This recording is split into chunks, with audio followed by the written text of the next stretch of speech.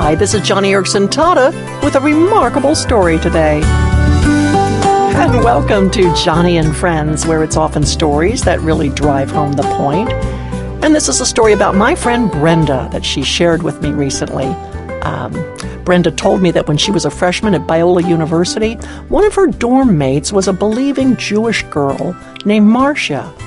This girl's family had a remarkable past, for, you see, Marcia's mother, her name was Esther, she had been imprisoned in a Nazi concentration camp during World War II.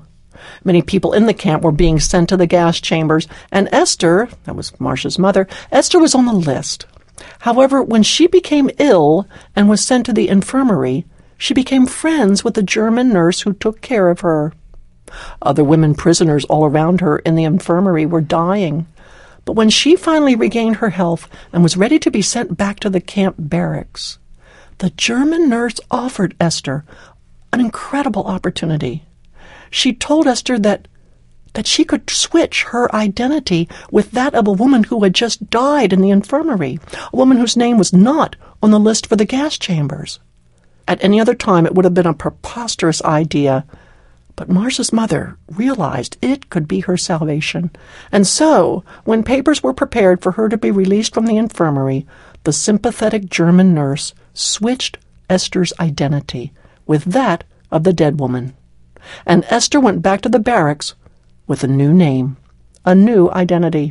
This meant the next morning when she stood in the camp yard for roll call and her old name was shouted out, the records showed she had died. And when the prisoner who had actually died, when her name was called, Esther said, here I am." And in this way, she amazingly was able to escape death in that Nazi concentration camp. After the war, and when her camp was liberated, Esther kept the dead woman's name out of respect. And you can understand why. It was the other woman who had saved her life. Her death meant a new identity for Marcia's entire family. Many decades later, Esther, Marcia's mother, passed away, and Marcia became a Christian, actually a Messianic Jew she was, and she signed up to go to Biola University. And of course, that's where she met her dorm mate, Brenda, who relayed this story to me. Marcia truly appreciated her freedom in Christ because of what happened to her mother.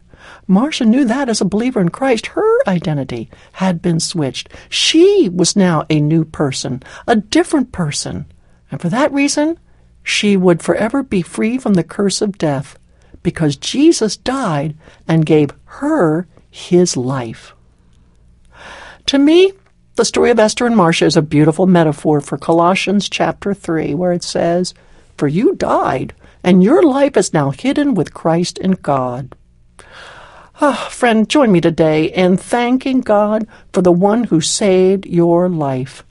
Out of respect for his death, celebrate your new identity in Jesus, and never forget that you have been freed. You have been released from the curse that brings death.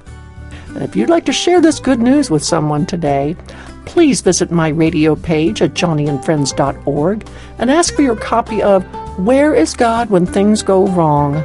Because sometimes in the midst of wrong circumstances, even in a Nazi death camp, everything can go right, amazingly right. And the story of Esther and Marcia prove it.